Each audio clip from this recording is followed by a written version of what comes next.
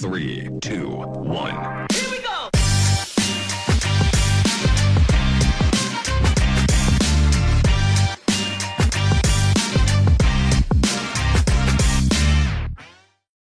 Hello and welcome back to another episode of the Texas Private School Podcast. As always, I am one half of your hosting crew today, Wes Tollison, joining you from Sunnyvale, Texas. Walker Lott joins us from Fort Worth, Texas. Walker Lott, how are we doing today? There's a lot of news going around Texas Private School football. How are you doing? What are your current thoughts on the state of the off season? Oh man, it's good. It's going good. Happy New Year to everyone. Hope you had a happy holidays, Merry Christmas. But yeah, 2023 starts off with a bang with a lot of huge news in Texas private school football. It didn't give them a couple of days to figure it out. We went right back into internet drama, craziness, transfers, and we'll get to all that today. But off season's off to a great start. Excited for more drama, more kind of figuring out who's going to be the one to watch next year. Absolutely. We've been getting into basketball. I think we're going to be involved a lot more in basketball this year than years past. We were recently, me and Ryan were at the Prestonwood Trinity Christian Addison game, which was crazy. It's one of the craziest private school basketball games I've been to. The gym was packed out. Jaden Shelley and Francis for PCA are so good. It was so great to see them in person. But I mentioned Ryan. You don't see Ryan on the episode. We're just going to mention this directly. I'm saying that and it sounds like we're going to mention a scandal or something, which is not at all the case. Ryan, for the time being, is going to be taking a brief step back from the podcast. He's going to be focusing on his job with OSU Athletics. There's a bit of a conflict of interest there. Anyone that has worked in college athletics, Walker, you know this as well. Compliance is a big deal. It's a big issue there. And we don't want Ryan being put in any position that could potentially jeopardize anything he's doing with OSU Athletics. So Ryan Schroeder is not leaving the podcast. He's not gone. We're not kicking him off. You're just not going to see him for the next few episodes, a few months or so. But with that out of the way, we're just going to jump right into some massive transfer news. And this has basically become the Texas private school transfer portal, as the Texas private school football guy said on Twitter. I mean, there's so much craziness happening in the era of college, NIL, and transfers. It seems like that has bled into high school a little bit. And you can argue whether it's a good thing or not, but if nothing else, it's very, very interesting to follow in the offseason. So I'll read off some big names here, and then Walker, we can dive into in depth what those mean. We have the Daughter twins both transferring from Lake Country to All Saints in Fort Worth. I think that's one of the biggest pieces of news we have. Also going to All Saints in Fort Worth, quarterback Keldon Ryan, which we broke earlier this week. Cole Welliver, another huge deal, is going to Liberty Christian, as is Hogan Nelson from Fort Worth Christian. Jaden Davis from North Garland, the running back, will be transferring to Dallas Christian, and Katori Crawford. Is it Crawford? It is Katori Crawl, not Crawl. Katori and Jahaden Crawl.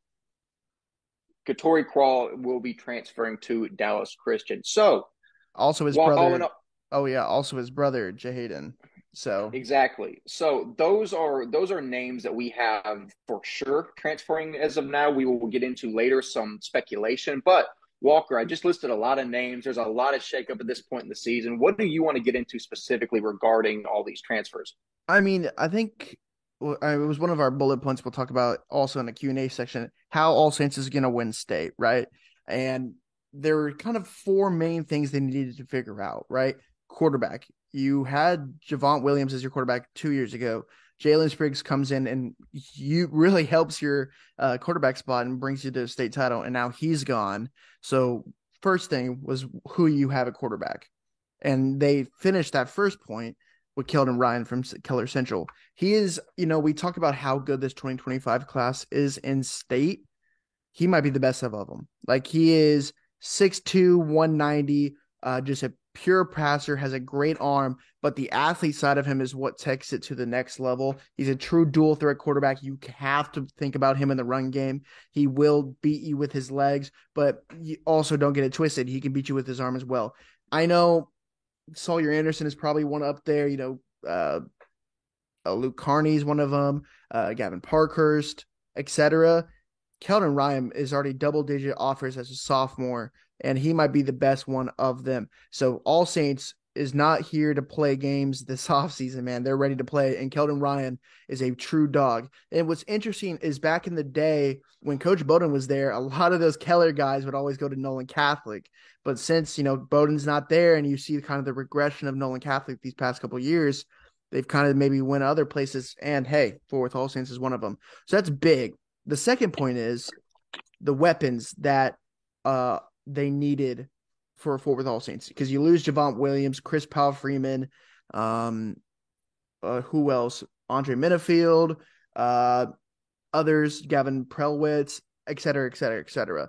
And you replace those dudes, especially the Javont Williams dude, and you replace him with Kevin Doddard, the dual threat, first team All-State offense, first team All-State defense guy at Lake Country. He moves into the Division II ranks, and he's going to play that versatile role, Swiss Army knife that they need him to play at Fort Worth All Saints this year. His brother, Dougie, is also an exceptional athlete as well, 6'2", maybe 6'3", receiver for them this past year, and he's going to fill that role, that kind of a Powell-Freeman. I know he's the more faster, but an outside presence that you cannot not think about. He has to be on your mind every single play, and that's going to be Dougie Doddard. And with those three, right, those answer the questions, and I'm guessing at Fort Worth All Saints, has it always been, there's going to be more on the way that we just don't know about yet.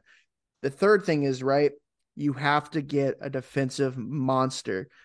Robert Sanders is gone, and that's a huge loss. It's also Kevin Shumley at the linebacking position. Those are playmaker dudes that they had at the linebacking spot that they need to replace, and that's going to be the biggest issue for them in the next season.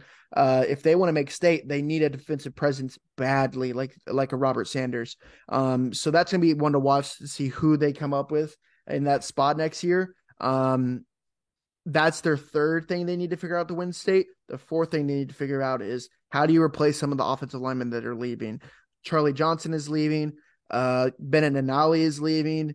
And there might be one more offensive lineman that's leaving. Cole Edrich, and one of my favorites in the 2025 class, Ian Bothwell, is also coming back. So those are two guys that are going to be helpful on your offensive line who have playoff experience, multi-year starters. So that's going to be interesting to watch next year. But they have their quarterback. They have some weapons. They need a defensive presence, and they need to strengthen up that offensive line again for them this year. Those are the two things they need to figure out going into the next year. But don't get it twisted. They're not playing games this offseason, and they're on the way back to state. Absolutely. I mean, here's a question I'll pose, because All Saints had a ton of hype going into this previous season, and we all said they are the favorites to win the North and advance to the state title game and possibly win. I think we had them along with Fort Bend as our favorites to win. Now, granted, we were right, but the road looked a lot different than what we expected. Do you see, and especially I think this plays into all those transfers coming in. You might have all the talent, but it might take them a while to get things going and really gel. I think that's what happened this past year. Do you think, like last year, will this All Saints team take a while to really mesh into the form that they can be? Or do you think, unlike last year, they're going to start clicking immediately, and regardless of any chemistry issues, the talent is going to overwhelm everyone? I think it's an interesting thing, because I think Jalen Spriggs didn't come until the summertime for All Saints last year. And the biggest thing is you have to have those relationships with your quarterback. Those receiver quarterback connections is key to have formalities, and for having, not formalities, but an offense that works. And so Keldon Ryan's going to come here in the spring, and he's going to have basically almost a whole year to figure out those relationships. And with his receivers, especially with Dougie and Kevin already there, that's going to be huge for them. So, yes, they have guys, and they have a lot of underclassmen talent. They always do there at Fort Worth All Saints. So I'm not surprised if someone we don't even know yet steps up to the challenge next year, 26 or 25. But he's gonna have those connections. He's gonna have those relationships built maybe by the season. So yeah, maybe they don't as struggle as All Saints did last year, early in the season. But it's always been interesting, because we've said for the past couple of years, Fort Worth All Saints is probably one of the most talented teams out there, but they just don't get it done in the end. Like, they always just don't live up to expectations. And they lived up to expectations, I guess, this year with a state championship appearance, but they definitely have as much talent as anyone in the division to win state. So can they do it next year? That's going to be an interesting thing. They can't start slow. I think they have to get that game going, and they have to have the coaching right because Coach Beck is a legendary coach, so he has to get his guys in ready to go this year, early probably more than later. Yeah, But hey, district. I yeah. mean, No, at the end of I the think that'll day, be very interesting to watch. One thing I want to hit on. I was just gonna say at the end of the day, district is what matters. So I mean, as long as they win district and use that non-district games to work on stuff, it doesn't. I mean, that doesn't really matter about non-district, but you know what I mean. Like it's you want to win those games, but if you're gonna struggle, you struggle early. Yeah, yeah, you're definitely right in saying that. Another thing I do want to hit on is Jaden and Katori Crawl both transferring from Trinity Christian Cedar Hill, which is now Trinity Christian Leadership, to Dallas Christian. And something I think is not just a bit, but rather ironic, because you'll notice back in the day when we played, this is especially relevant to us because we played in this era. DC was not essentially, they were dethroned in that district by Trinity Christian because Trinity just amassed all of these transfers from Dallas. And I think a lot of the times would go to Dallas Christian, and they ate up all these transfers with Coach Coach why am I Prime. blanking on his name? Yeah, Coach Prime. Sorry, I was trying to think whether to call him Coach Dion or Coach Prime, but Coach Prime goes to Trinity, takes all these guys, and now you're seeing the reverse happen. And I think the death of Trinity leadership is due to Dallas Christian sucking all of these recruits away. But more on Jaden and Katori Crawl, Jaden Crawl the edge, Katori Crawl the athlete. I mean, both of these guys, we looked at the tape, legit dudes. How do you think these guys are going to impact Dallas Christian and D3 as a whole? I want to say, is the bigger brother Jaden? He's 6'3", 200, and that means he's probably gonna. I think he's like an edge rusher. I think as a player, and I don't know if you could quote me. I think they haven't had a true edge rusher like this since maybe Palmer Nix. Honestly, like a true edge rusher off the edge that is just disruptive. You know what I'm saying? Because they've always had just solid defensive linemen, but not really true like speed rush off the edge that this guy could honestly bring. So that's pretty deadly. Looking at Katori, we talk about the edge rusher of his brother, but Katori is more just as his as his huddle says, Mr. Do It All. He's a pure athlete, and that's something that you already have in Speedy Nettles, and why not just have more, type of thing.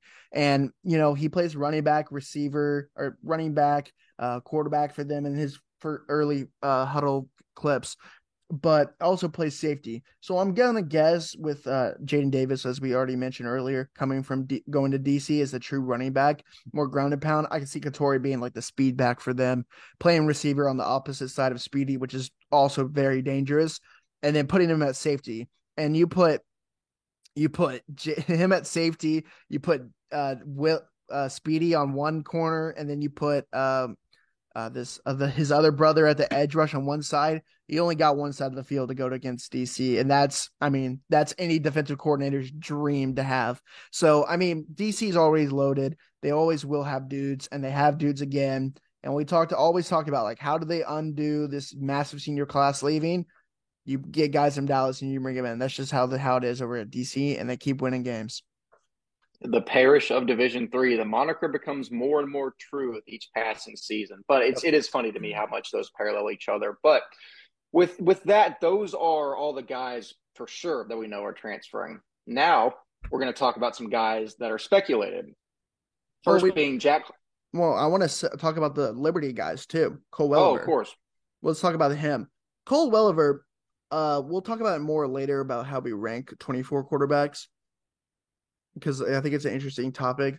Cole Welliver. By the way, when we say how we rank, because I can already see the people saying this, we are not Texas private school football guy. We are not the guys that rank. These are just we are not the guys that rank, but this is just our discussion. Exactly, and we're only going to do like top 5 because I'm not doing all of them. But Cole Welliver is the best of all of them. It's just how it is. Cole Welliver is a true 4-star talent coming into Argyle Liberty. And we talk about Hogan Nelson. I think it is going to be a quarterback battle, but I don't truly see Hogan winning that battle. I think Cole Welliver is I believe this is going to be his 3rd school in high school now because he came from Washington State, I believe. Came into Flower Mound Marcus, balled there after Nussmeier left to LSU, played there for a couple years, and now is there. And I will say really quickly, it is rumored that Hogan's switching to defense, so that is something to watch. Right. And I think that's going to be good for him. He's more of a baseball player too, so I can see his baseball career going that way. But this is huge. Like we talked about right. I think right after they lost, and we said they're a young team. Brady Janusek's back, Quentin Brown, C.J. Witten, and others that I just don't know on the top of my head right now.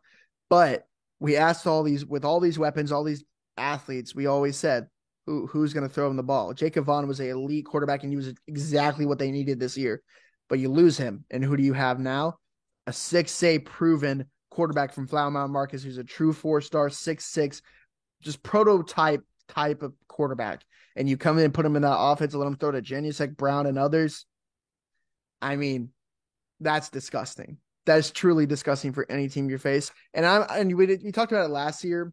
We talked about it, how the District of Doom was that TAPS Division II, District 1. It's going to be that again this year.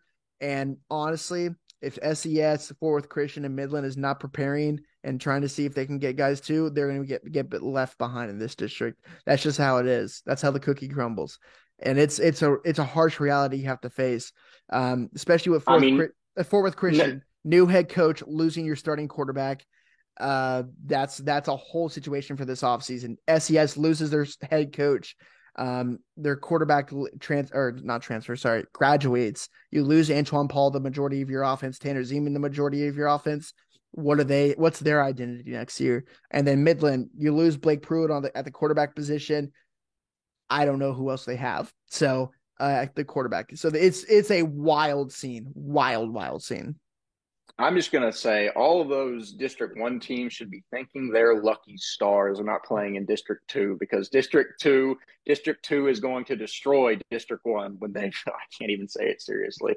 But I am glad personally that Grace Community is sheltered by District 2, and we're not going to be subject to Liberty and all of them over and over and over again. But, Division II, District 1, just like last year, maybe is going to be better than last year, and I'm very excited for it. I'm always very excited to see this influx of new talent come into private schools, just because it makes it more interesting when you have this many good players. The old adage, iron sharpens iron, is very true. We're going to see that on full display in the 2022 and the 2023 season. Time is slipping through my fingers. I want to say it. I don't know my calendar for next year, but definitely mark me down for that Fort Worth All Saints versus Argyle Liberty matchup next year.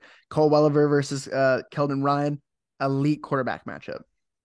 That is going to be absolutely nuts. But Walker, if there's nothing else to discuss regarding solid concrete transfers, let's talk about some speculative stuff. The first one being Jack Harwell from TCA being rumored to transfer to Parrish. That's going to be big for them. He's a defensive lineman we like a lot for TCA. We've been watching his film. How do you think that's going to make a stacked Parrish team that much better with his addition? I mean, that's huge. You lose Trey Williams, you lose James Cave, you lose Ian Ussery, which honestly, I'm going to shout out Ian Ussery for a second. He is a true, underrated guy for that defensive line. They have all the stars, but Ian Ussery in the middle doesn't get enough love, and we want to give him that love because he's a huge part of that defensive line who just stays in the middle. And that's exactly what Jack Harwell, if he transfers to Parrish, is going to do. He is a true elite, one of the best underclassmen in 25. He's going to fit that spot beautifully. And with, I think, number 44 for Parrish, maybe replacing the Trey Williams, maybe, and another guy probably going to come in. Well, you have Mitchell Irving, Harwell, and then another, remember that 44 who transfers in and out sometimes. Yeah. That's a pretty good defensive line. Not as good as last year, but for Parrish, that's pretty dang good. And they'll probably bring in one more. So, it's Parrish. You never know.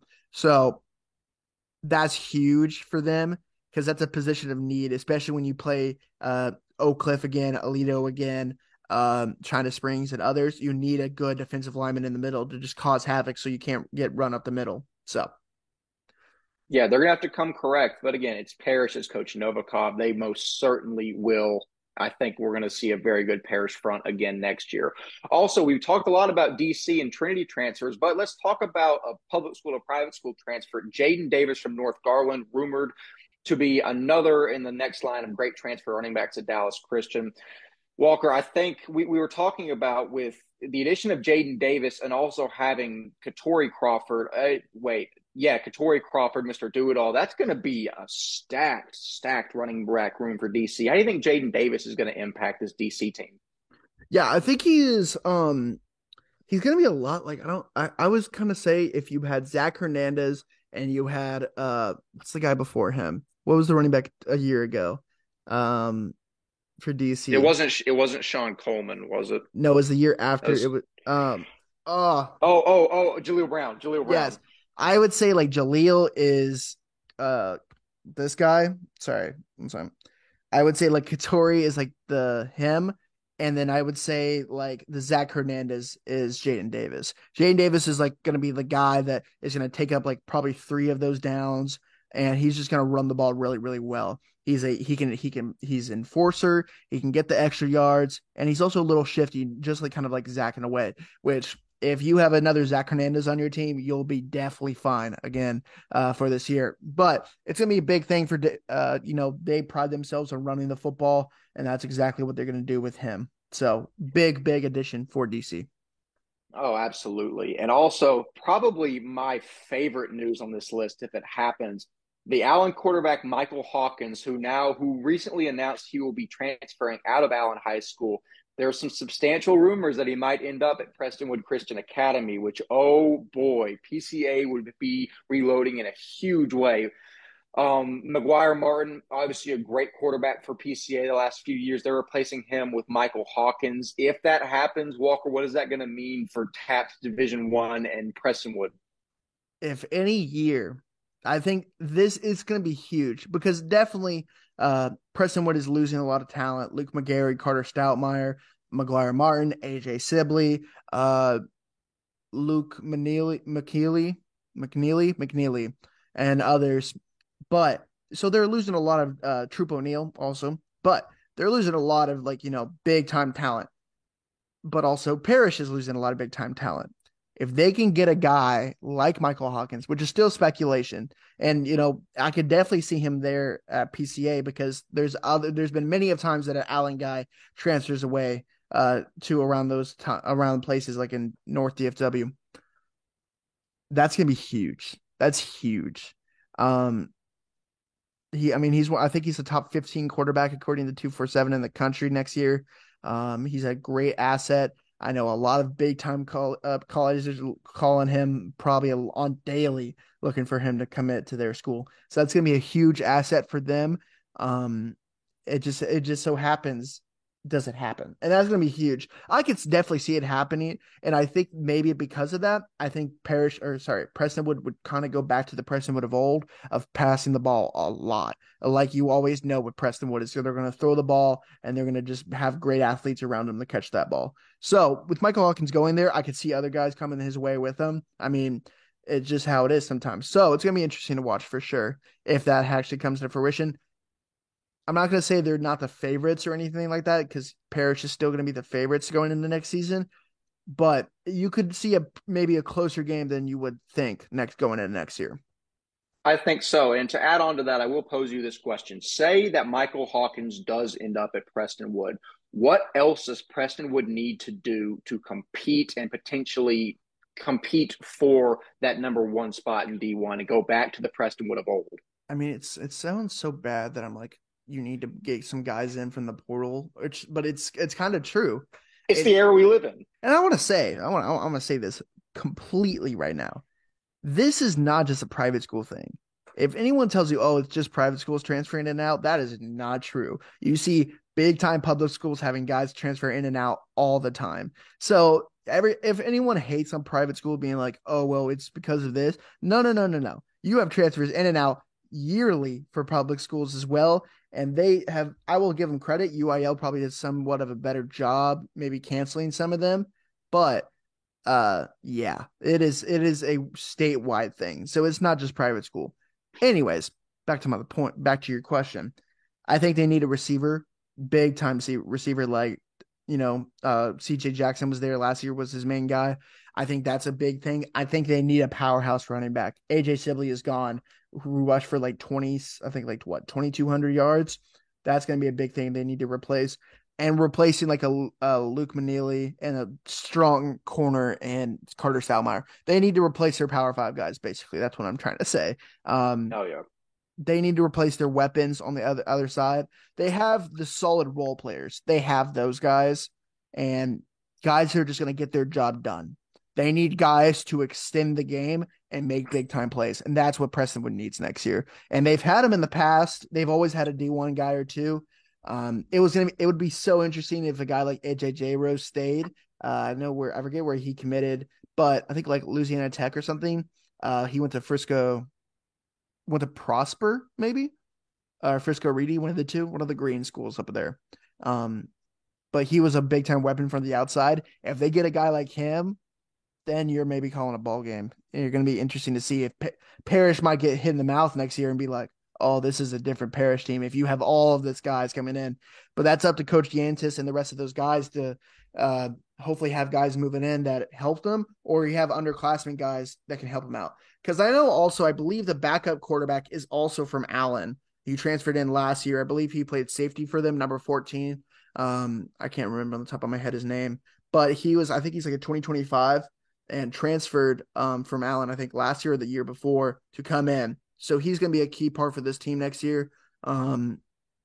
If it's not Michael Hawkins and it's another him, they still need weapons. So it's going to be interesting to see who steps up next year. Maybe an underclassman or something like that can be the guy for them next year. It's going to be interesting to watch.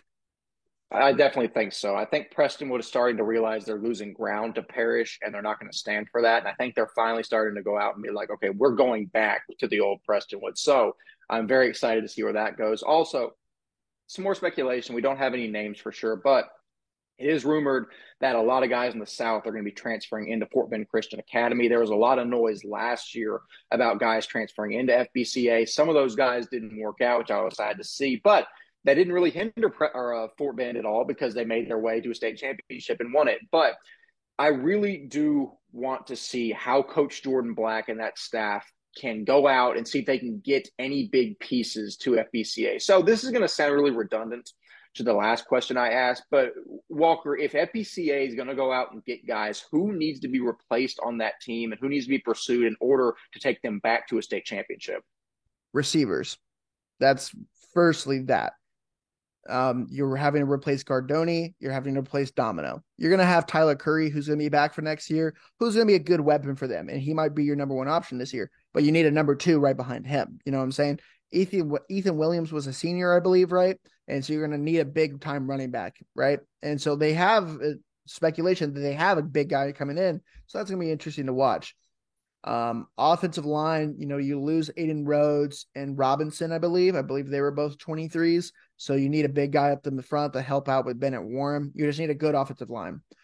Ducksworth is back. You have Granville back. You're going to have to replace superstar Connor Tallis for them next year because I believe he's at 23.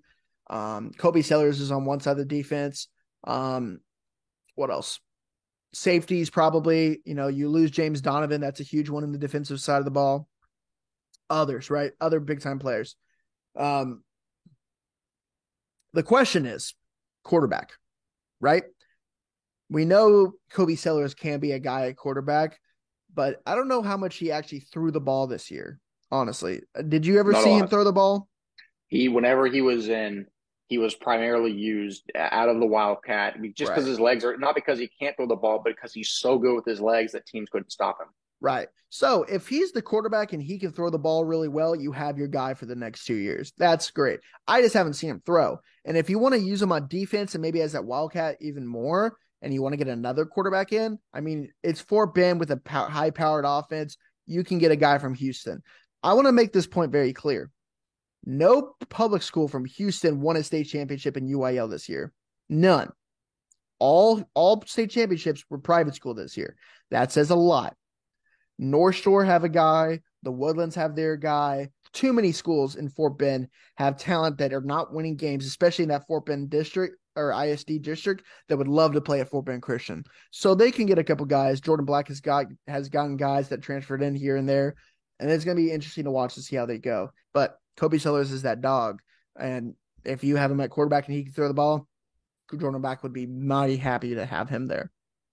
Yeah, there's enough connections on that staff and even on that team. All those guys, a lot of those guys play in these competitive 7-on-7 leagues now. So you forget that these guys don't live in a private school bubble. They are frequently interacting with and playing with and against public school guys. And now these players, I don't even think it's not illegal for players to go out and recruit other players. If a kid wants a better opportunity at a different school, why not? But that will conclude all of our speculation and on the transfer portal in Texas private school football. I mean, it's a very interesting subject to talk about. It's going to have a huge impact, no doubt, on how the next season is played and the landscape of the divisions. But we will wait and we will update y'all with more information as it comes via Twitter, Instagram, or another update episode. Now, we're going to move into the Q&A section. Over the past couple of weeks, we've given Q&A stickers out on Instagram. I love interacting with those. It's one of my favorite parts of the job. But we're going to talk about some of the more interesting questions here live on the episode. The first being a submission from an All Saints guy that said, quote, talk about how All Saints is going to win state. I mean, as of right now, we're in the same position, like I mentioned, as we were moving into the 2022 season, where All Saints is absolutely stacked, and it would be asinine to say that they don't have a shot at winning state. So, Walker, we talked about this a little bit earlier, but how poised do you think All Saints is to go back, not only compete for the state title, but win it this year? Yeah, do you want to do, like, I guess we could just do a projection. Let's do projections for state next year, like our top two. Let's do it right now. I'm doing it on the top of our head. D1, I would say Parrish and St. Thomas next year. That would be my D1 speculation. I'm trying to think. I forget, because D1 is the only division where the North doesn't necessarily play the South. You could have Prestonwood in there. Prestonwood, I would have as a dark horse to play Parrish right now, just because if Michael Hawkins goes and they get big pieces, I can see them going back and being elite as they were in the past. But as of now, I think St. Thomas Parrish is a smart guess. So D2, I think I will go ahead here. I think, again, we'll get clowned for this because we were wrong, but we were right. All Saints. I think All Saints has to be the favorite at this point in the season to go back. And then out of the South, I mean, I don't want to just fall back off last year and say Fort Bend again, but I'd say them or Regents. Yeah. And a Regent sounds like they're reloading as well. That Fort Bend Regents saga and what it's become over the past few years is a beautiful thing. Second Baptist has to be considered as well. No matter what athletes they have, their culture is so strong and established. You can't count them out.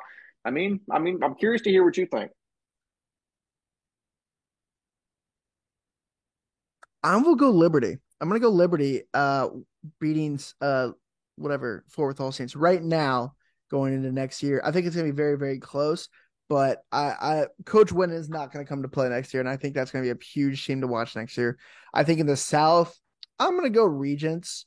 I think it's going to, you still you return Max Granville, and Max Granville by himself will terrorize any team he faces. We saw that. A junior year Max Granville might go for 25 sacks.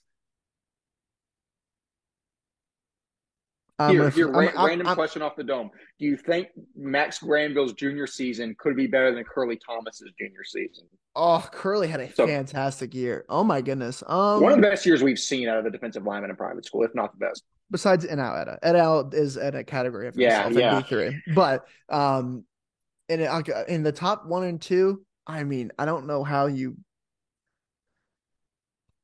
Yeah, I'm gonna say he can match it for sure in that top of the league. I mean, Max Granville was a true Power 5 talent, and just speaking, especially with Ben Bryden going and another lineman, I believe. I think Walker Petrie's a 20. Is he 24? Is he 23? I want to say he's a 23. I think so. Some of those offensive linemen for Regents leaving next year, I could definitely see Max Granville terrorizing them for another year. So give me Fort Bend. They'll fix out the other kinks in their offense and their team. So yeah, give me Fort Bend, give me Liberty. That's gonna be a good D1 and D2 for sure. D3. Okay, so, I mean, one answer is almost decided already. DC is 1. In the South, who do you have next year? Cypress, I think, is going to take a step back, but they're still going to be favorites in the South. Does Gibby and the rest of San Antonio be the favorites next year? Does Bay Area? I don't know if it'll be interesting to see how Holy Cross responds, because they lose Rudy, they lose Joe Angel Perez, and those were the big 3 along with Gibby. Gibby comes back, and Xavier Garza is gone too. That's tough. Yeah, I I'm going to need to see a couple games out of Holy Cross before I can say that. I don't know. The South is going to be almost wide open because, like you said, Cypress takes a couple steps back. We don't know what Bay Area is bringing back. Holy Cross, maybe, maybe not. Will be interesting. Out of those three teams, gun to your head right now, who do you say? I'll go Cypress. Cypress is going to find a guy. The Cypress ISD is so loaded with talent. There's going to be a one or two guys that just transfer over to Cypress and takes like Landrum is a huge loss for them. And I think there's going to be a guy or two that come in and kind of just control that team and is going to go into the next level for that team and go to bring them to state again.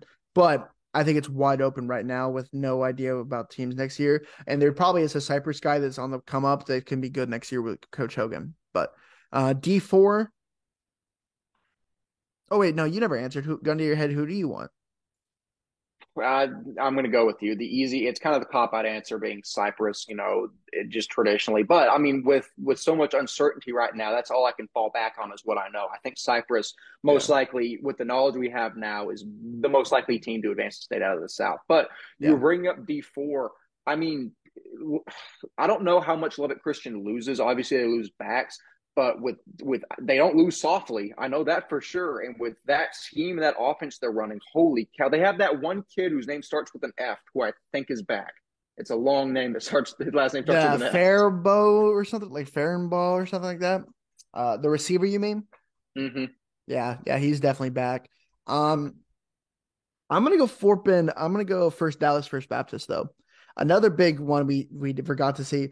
Hunter McCoy is transferring from Weatherford Christian to Dallas First Baptist. And Jason Lavorne is a quarterbacks guru over there. He has a lot of guys over there. Having one of the best quarterbacks in TAPS D4 there now on their roster with Elijah Kaysen, Caleb Mitchell, and also 2026 Dominic Sadu Robinson.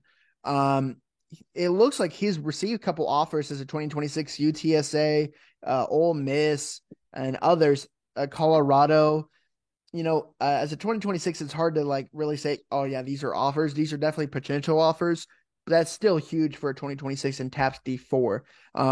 They have a lot of talent going through that roster, especially at the weapons position. If they put it all together and to get some big guys up front to kind of match with the other teams, I think First Baptist can be the team to win, the team to beat in TAPS D4 next year. And the South, I mean, it's hard not to beat against Shiner.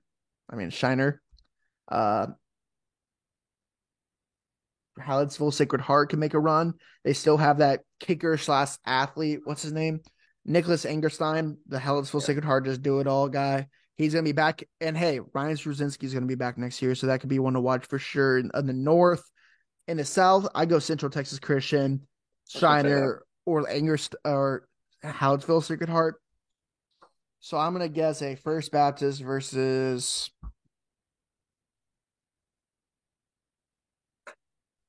I'll go Central Texas Christian. I think Waxsmith's son is gone. They lose a couple other guys. They have a couple talents, don't get it wrong, but I just don't know if they make it back again this year. Yeah, the changing of the guard will be an interesting thing to observe with Shiner St. Paul. If I had to say, I'd still bet on Shiner St. Paul winning the South. I talk a lot about culture, but culture is very important. I think once you have that long established line of winning down, I think that's hard to fall out of. And I think Coach Waxsmith is going to do a good job of getting whatever new guys he has coming up in his program ready to play. So I think we'll see Shiner back at state next year. But I guess back to the question you actually asked to do all this. All Saints, I think they're poised in the right direction to go back, and they're bringing talent in to help them do that. They just need probably a couple more pieces to say they are for sure the favorites going into the season. Yeah, I think that's a good point. Also, something that we've talked about a little bit as well. But Dallas Christian, someone said Dallas Christian back to back to back ? As of now, you have to assume yes, right? Like there's no way. Who are you going to pick? Who are you going to pick right now in D3 to beat DC? No one. DC is going to be definitely the favorite. I think even more so this year than last year. So quick answer to that question, but DC back to back to back ? DC, yes, period. Yes.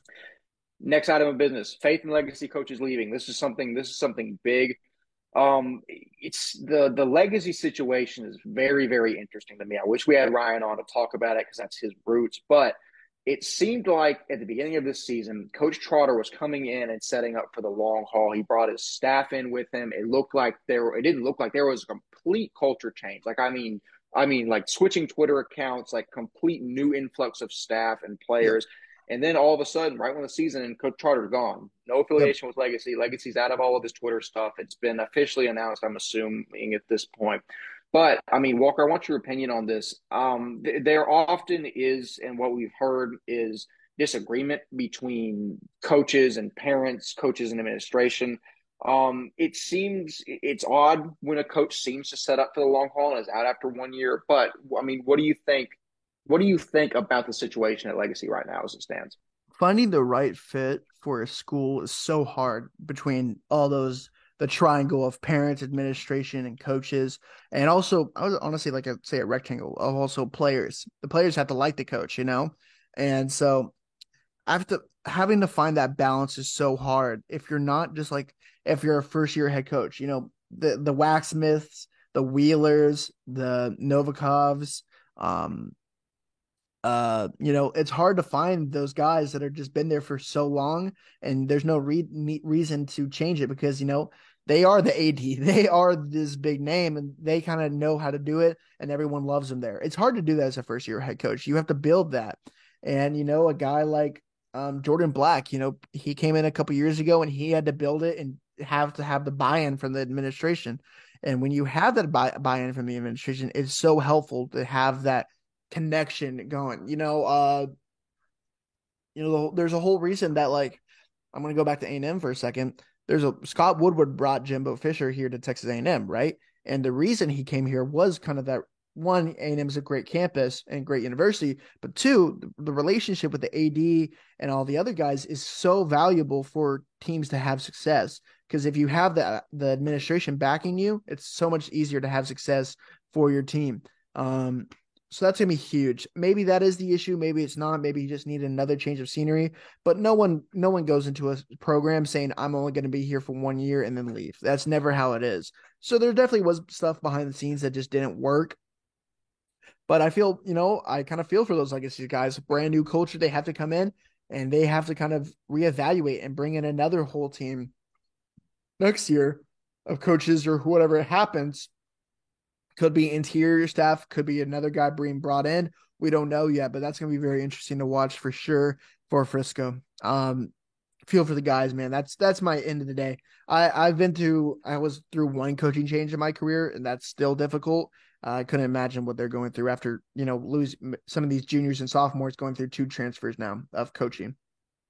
Yeah, it's a tough situation, but I think the kids at Legacy are tough enough to be able to absorb this and move on through it. I think Legacy eventually will be back on their feet. It's just going to take a while. Like you said, establishing a winning culture takes more than just a couple of years, but I think Legacy can get back to that. Yep. Also, Grapevine Faith coach leaving. I think that's not something that we expected. It just kind of dropped on us. I don't have a lot of background information here. Do you have any specific thoughts on that occurrence? No, but maybe it's kind of the writing on the wall. Sorry, the wall. No, the writing on the wall after the season. Kind of a disappointment, to be honest. They had a lot of talent. Chase Cross is in his senior year after playing for like 4 straight years. And he's been there, and all of those guys have been there for a long time doing this culture, and they were definitely the favorites in that district, and they didn't live up to it. Honestly, what was it? 3rd place, if you want to kind of be real with, TC, what if Grace and Bishop Dunn kind of really won that district, if I would say, but 3-way tie. But you know how it is. Like, it's a very interesting thing of kind of the disappointment of Faith this year, and maybe that just kind of like Grapevine Faith is a program built on winning. And with not the winning as you thought it was going to have to be this year, maybe it was time to move on, coaching and administration. And hopefully for the best of the thing, they have a couple of younger guys that's going to be interesting to watch for Grapevine Faith, but they're definitely going to be kind of the recession after the Cross and Jaden Norris and others are gone. So it's going to be interesting to watch. Yeah, I think it will be for sure. Again, Faith has a good culture traditionally. It'll be a question of whether they can get back to that. But something that's going to a little more lighthearted and fun to talk about. The top 24 quarterbacks, I'm pretty sure the football guy just ranked those, if I'm not just completely pulling that out of my butt. Yes. So looking at the top five for private schools in 2024 or quarterbacks in 2024, I mean, I think newcomer Cole Welliver from Flower Mound Marcus is definitely going to be the number one spot. He has to be. He has everything you want in a quarterback. He's a prototype quarterback, 6'6", has a great arm. He's going to be a key asset for Liberty next year, who has honestly kind of a quarterback U type of environment there with Starkle, with the guy who went to Mississippi State, Greek, Daniel Greek, and others before him. But I think going into the next spot, I would go Carson Gordon. I think Carson Gordon is my number two quarterback in that. I think he's very, very good. I think he's a dual threat dude, but he has a great arm, and he showed it a lot for Bel Air this year. For my third spot, I'm going to say Dante Lewis. Dante Lewis is a gamer, man. And he was on this, I just think he's so underrated, man. I love him. I think he's a great player. He's explosive. He's energetic. He makes things happen. And I think that's what you want in a quarterback. Stephen Gill is my number 4. I think Stephen is out of all of them, as like maybe a true passer, he might be the second best behind Welliver, but because he's accurate. And when I saw him against Episcopal, he got honestly he was never comfortable because they were always defensive linemen in his face. His offensive line were not good last year. So I think Stephen Gill is a great quarterback. I just didn't see a lot from him. And the one time he made a play was just very, very impressive. And so if he can keep doing that, and of course the other games he had were just insane this past year, stats wise. So I think by pure passing, he might be number 2, but I think Dante and Carson give a little bit more of that dual threat thing. But Gill is a great player, and all 4 of those guys are insane players, and they're going to be great for any teams to have in private school. And my 5th is Turner Murdoch from Second Baptist. I think Turner is, I think he's a lot like Steven in a way, but I would put him behind him because I don't know if he has as good of an arm. But with the running attack that they had this year, Turner didn't have to do too much, but he has that baseball background. He's a great athlete. If he can get the mental side of his game down to where he makes the right decisions and he makes the right throws, he has the arm, he has the ability, he has the size to be a really good quarterback in college. I think if he just gets the decision making and kind of accuracy right, he can be something special for sure. Those are my 5. Yeah, I definitely think so. I'm not even going to waste the time saying my 5. My 5 echo yours word for word. I mean, I'm mostly just want to say how excited I am to watch Cole Welliver enter private school and compete with the other guys on this list. Maybe not directly with them, but stats wise and across divisions, I think it's going to be some incredible quarterback play. We talk about the class of 25 and how good that is recruiting wise, but with the guys you just mentioned, I mean, the class of 24 is very, very solid as well. And it's going to lead to some very interesting developments coming this next season. But that wraps up our discussion on the top quarterbacks in 2024. And now we're going to get into our quick thoughts on some teams before we get out of here. The first being St. Thomas. Obviously, St. Thomas loses some key guys. Jack Ward. Who else, Walker? You give it to me. I respect that. They lose a defensive lineman, number 66, I believe. I forget his name. He's been on a couple visits. They lose Caleb Davis in the DB spot. They lose Schaefer Henderson. They lose. Is Edgecombe back or is he still there? I believe he might be. I think he's a 24, so I think he's back. And there are other I think DB spots. I really their roster is still. I had to clean my car out the other day, and their roster sheet is still in my car. I could have gone and got it, but from going to that STH visit that one day. But I think STH is poised of anyone to be in the state championship next year. I think they have a starting quarterback. He might be the best player. I might say it. Johan Cardenas might be the best player returning in TAPS D1 next year. Honestly, with Caleb Mitchell-Irving and others. But he is a difference maker, and he's going to be key for them to return. If he's healthy and ready to go next year, they have a bright spot to return to the state championship. He is very, very good, and Dante is very, very good as well. Them two with Edgecombe and Larry Ben on the outside. If you get some big guys up front, I really, really like, after watching some award show film, their center, the number 20, the 2025. I want to find his name because he is very good. Anthony Pellerin, the offensive lineman from St. Thomas, the number center. He is very good, and he's only a sophomore. He's going to be definitely one to watch. If you get guys around him and some of those younger guys to help him out, they're going to be very, very good. I know Tyler Day returns. I know Zach Roach is at 23. They have was it Nansa Ume, the 2026 defensive lineman we saw. They have the 2024 other number 33, I believe, the defensive lineman for them. They return Grant Stewart on the outside. They return Bonner as well, who is, the younger brother of the Baylor wide receiver. And some others, I believe. Aaron Valentine, I believe, is a 24 who plays safety for them. So they have dudes all over the place that are returning. I think they're poised. I think they have the most returning starters. I have no stats on this, but I'm just going to guess out of Parrish, Prestonwood, and them. That I would honestly probably assume that. So I think for them, that's huge. And I think if they get one more year under the belt, they could be the state championship contenders next year for sure. That's my dark horse is St. Thomas next year to be the state championship. No, I'm gonna say it. They're the dark horse team to win the state championship in TAPS D1 next year. Absolutely. And with all that returning talent, I think you bring up a good point with Johan being the best returning player. I mean, that dude, just physically, that dude's a freak. Seeing him in person, he's huge. And he's not, I've said this before, it's not just that he's gigantic, he's fast and he controls his body very, very well. I mean, he's such a good player. And St. Thomas is going to utilize him and benefit from him greatly next season. Yep. But moving on to another Houston squad, this time in Division II, Houston Second Baptist. Second Baptist off rip, I like a lot next year. They bring back Turner Murdoch. They bring back J.D. Crisp, who's an elite athlete. Someone that I like a lot is freshman, going to be sophomore receiver next year, Cannon Toon. I didn't know who Cannon Toon was until I watched him get absolutely lit up against Fort Bend catching a pass in the end zone. And he held on to the ball and popped right back up. And I was like, this kid is a freshman. This kid is 14 or 15 years old and can absorb a hit like that and get up like that. I mean, he instantly earned my respect. And I mean, just physically, he's 6'3", 175 as a 14 or 15-year-old. Come on.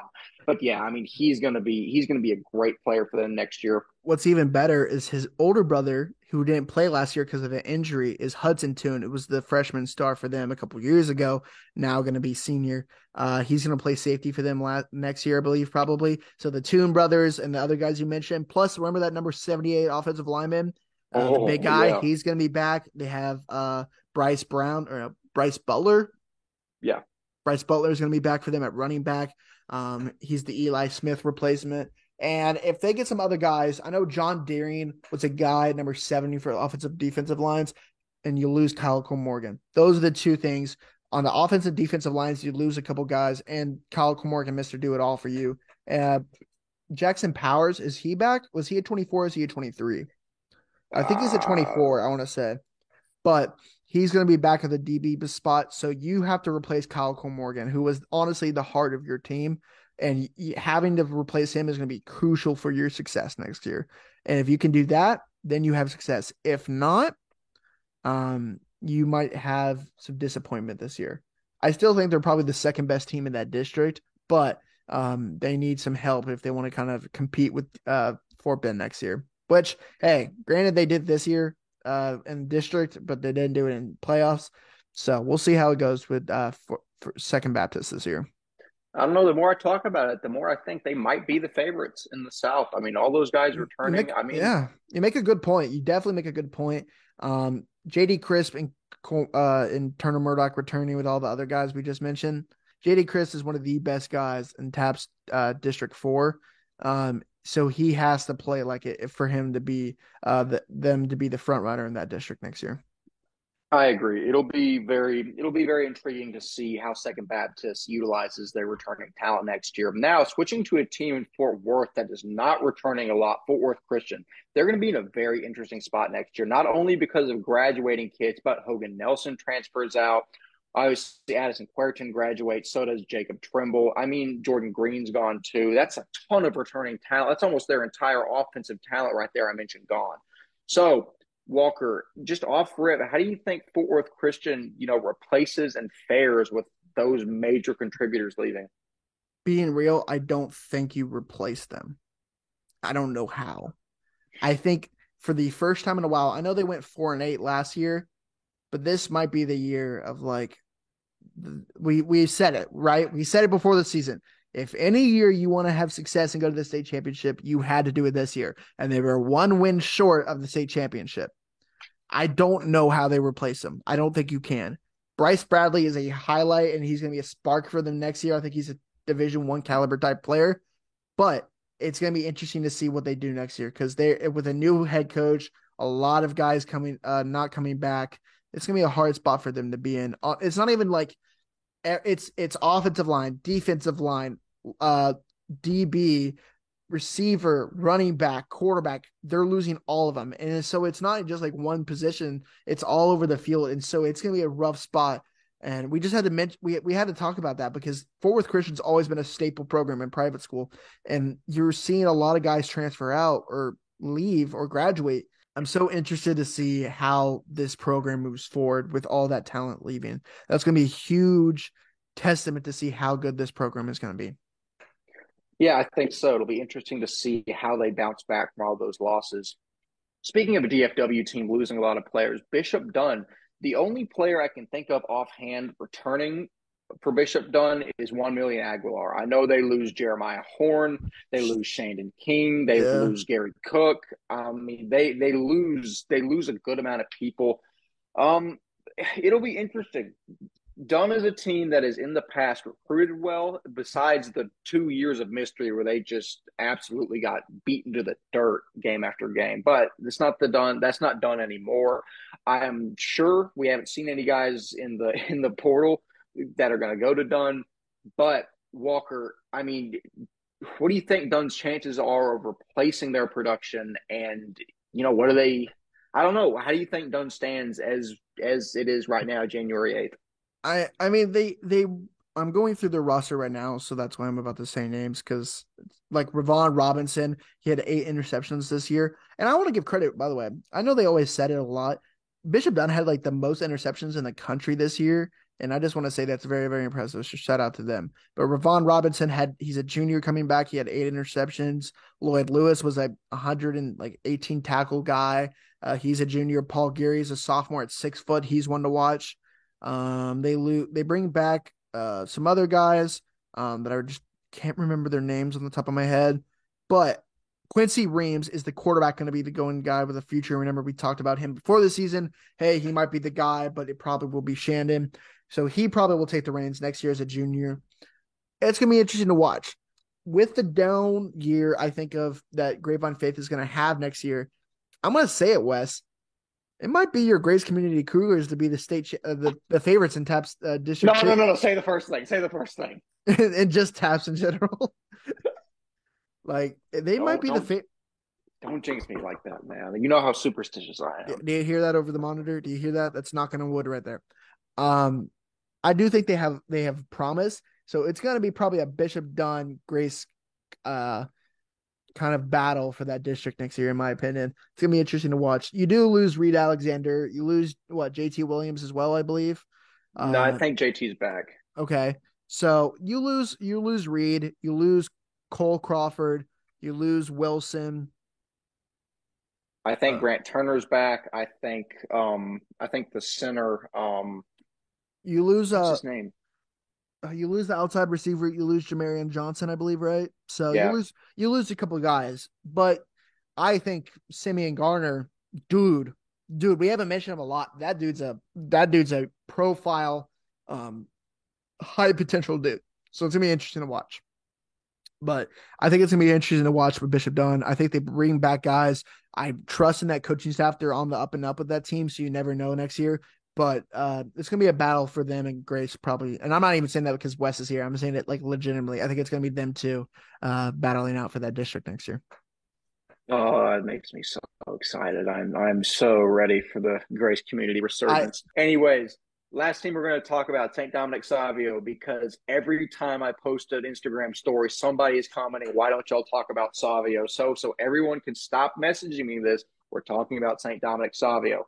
Savio played freelance this year. Have they played freelance 2 consecutive years or? I mean, I want to say so. Let me see. I don't know on the top of my head, but Yeah, because they were in the actually no, they weren't in the district in 2020 anyways. Okay, so St. Dominic Savio, we can say confidently, has been freelance for a decent amount of time. They went 8-2 this past year, losing to Holy Cross 35-27, which actually is a good loss for them against a good Holy Cross team. They lost to Central Texas Christian 34-28, another great squad. They beat a bunch of other teams, including Frazzati Catholic, JP2 New Braunfels, and Bishop Gorman out of Tyler.